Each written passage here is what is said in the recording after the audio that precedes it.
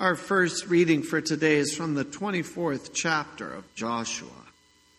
Joshua gathered all the tribes of Israel to Shechem and summoned the elders, the heads, the judges, and the officers of Israel. And they presented themselves before God. And Joshua said to all the people, "Thus says the Lord, the God of Israel, long ago your fathers lived beyond the Euphrates, Terah, the father of Abraham and of Nahor, and they served other gods. Then I took your father Abraham from beyond the river and led him through all the land of Canaan and made his offspring many. I gave him Isaac, and to Isaac I gave Jacob and Esau. And I gave Esau the hill country of Seir to possess. But Jacob and his children went down to Egypt. And I sent Moses and Aaron, and I plagued Egypt with what I did in the midst of it. And afterward I brought you out. Then I brought your fathers out of Egypt, and you came out to the sea. And the Egyptians pursued your fathers with chariots and horsemen to the Red Sea. And when they cried to the Lord, he put darkness between you and the Egyptians, and made the sea come upon them and cover them. And your eyes saw what I did in Egypt. You lived in the wilderness a long time. Then I brought you to the land of the Amorites, who lived on the other side of the Jordan. They fought with you, and I gave them into your hand, and you took possession of their land, and I destroyed them before you. Then Balak, the son of Zippor, king of Moab, arose and fought against Israel. And he sent and invited Balaam, the son of Beor, to curse you. But I would not listen to Balaam. Indeed, he blessed you. So I delivered you out of his hand. You went over the Jordan and came to Jericho.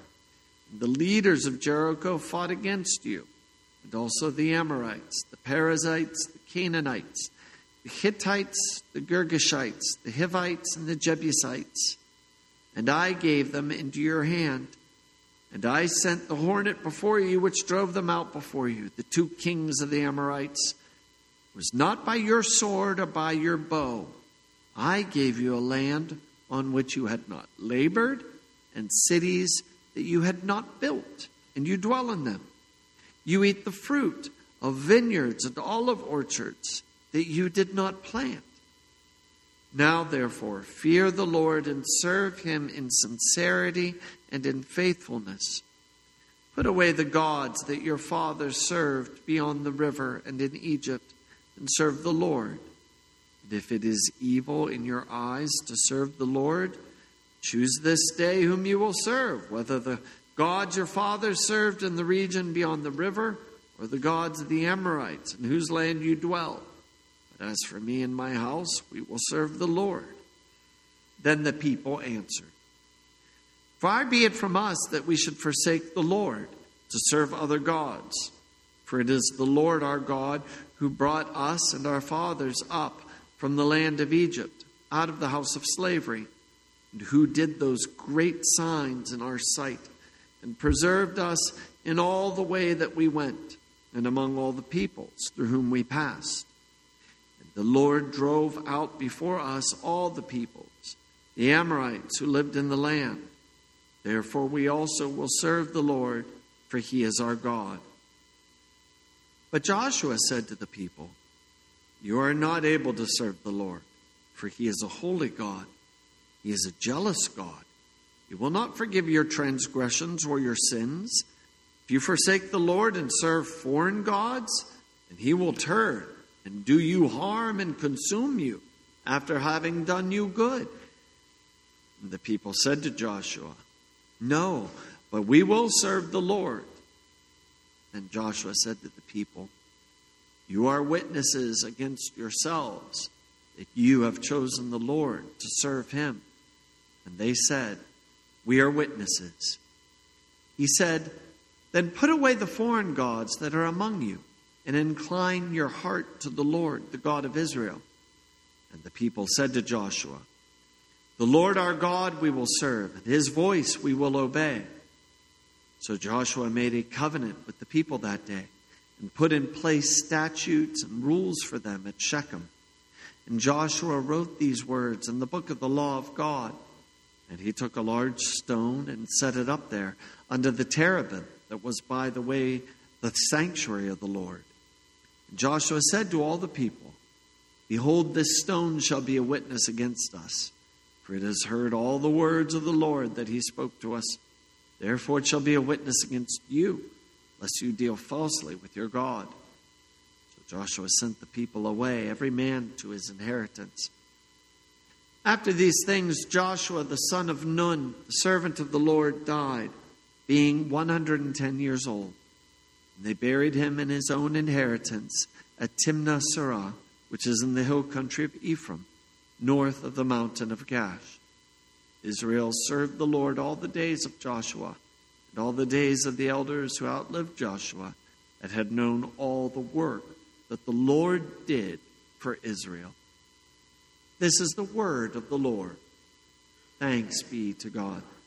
Our second reading is from the 13th chapter of Acts. Now there were in the church at Antioch prophets and teachers: Barnabas, Simeon, who was called Niger, Lucius of Cyrene, Manaen, a lifelong friend of Herod the Tetrarch, and Saul. While they were worshiping the Lord and fasting, the Holy Spirit said, "Set apart for me Barnabas and Saul for the work to which I have called them." Then after fasting and praying, they laid their hands on them and sent them off. So, being sent out by the Holy Spirit, they went down to Seleucia, and from there they sailed to Cyprus. When they arrived at Salome, they proclaimed the word of God in the synagogues of the Jews, and they had John to assist them. When they had gone through the whole island as far as Paphos, they came upon a certain magician, a Jewish false prophet named Bar-Jesus. He was with the proconsul, Sergius Paulus, a man of intelligence, who summoned Barnabas and Saul and sought to hear the word of God. But Elymas, the magician, for that is the meaning of his name, opposed them, seeking to turn the proconsul away from the faith. But Saul, who was also called Paul, filled with the Holy Spirit, looked intently at him and said, "You son of the devil, you enemy of all righteousness, full of all deceit and villainy, will you not stop making crooked the straight paths of the Lord?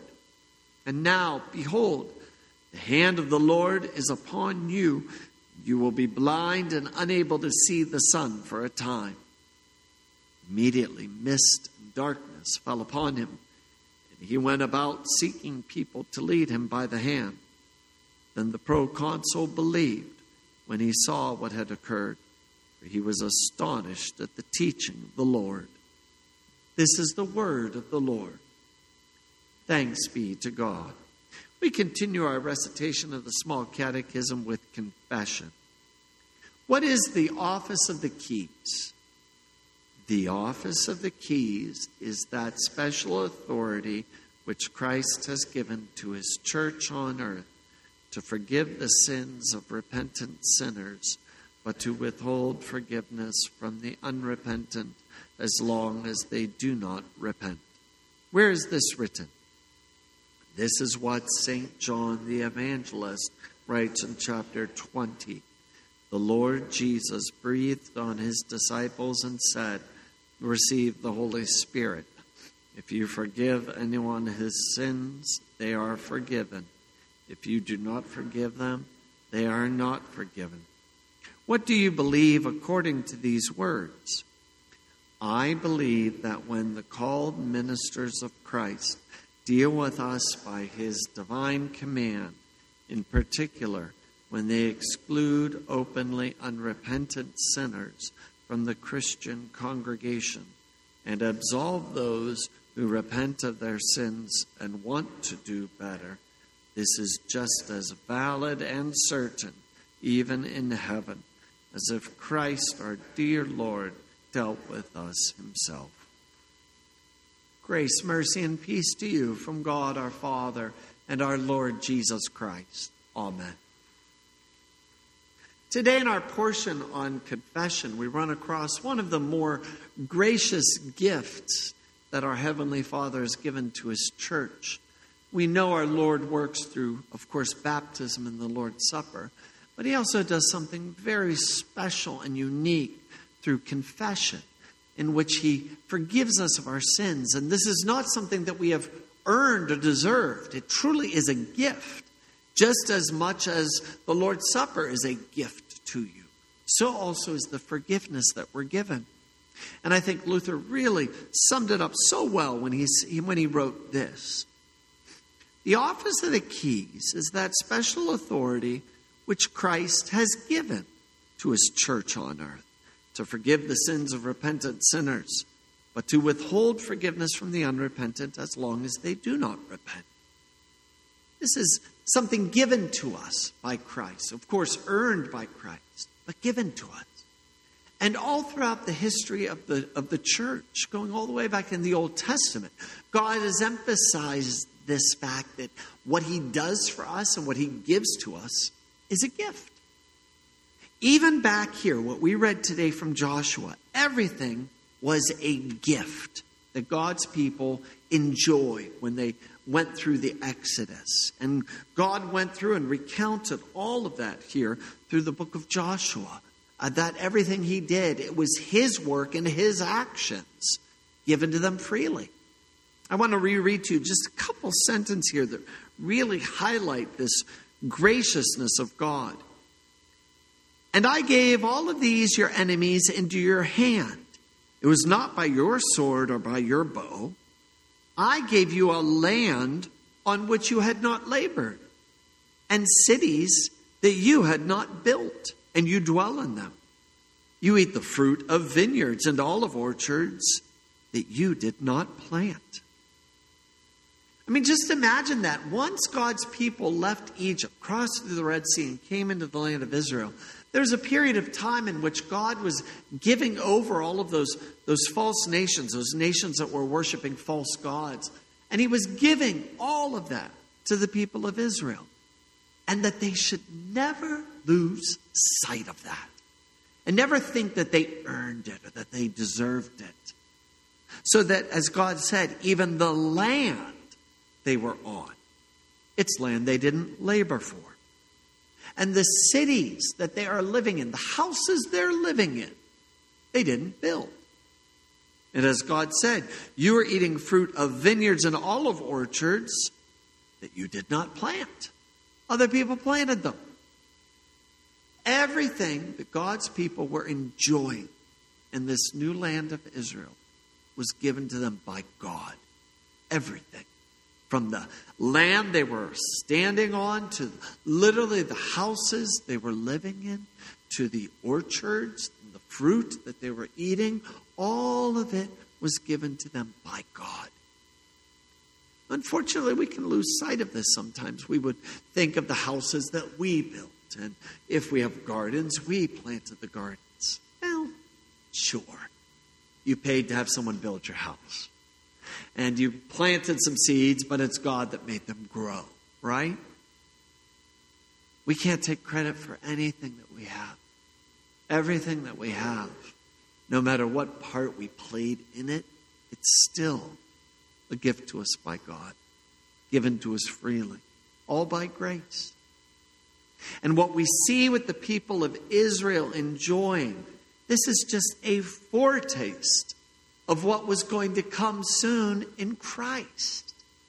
So that even the salvation that the people are given, it wasn't earned.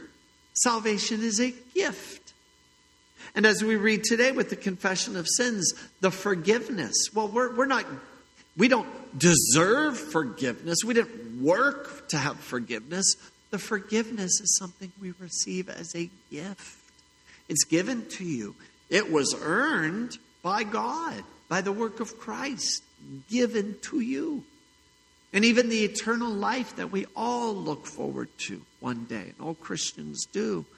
We didn't merit this. We didn't work for it. Even the eternal life that we will enjoy one day is a gift to us from Christ, who's truly the one who's worked for it, truly the one who earned it and deserved it, and then gives it to you.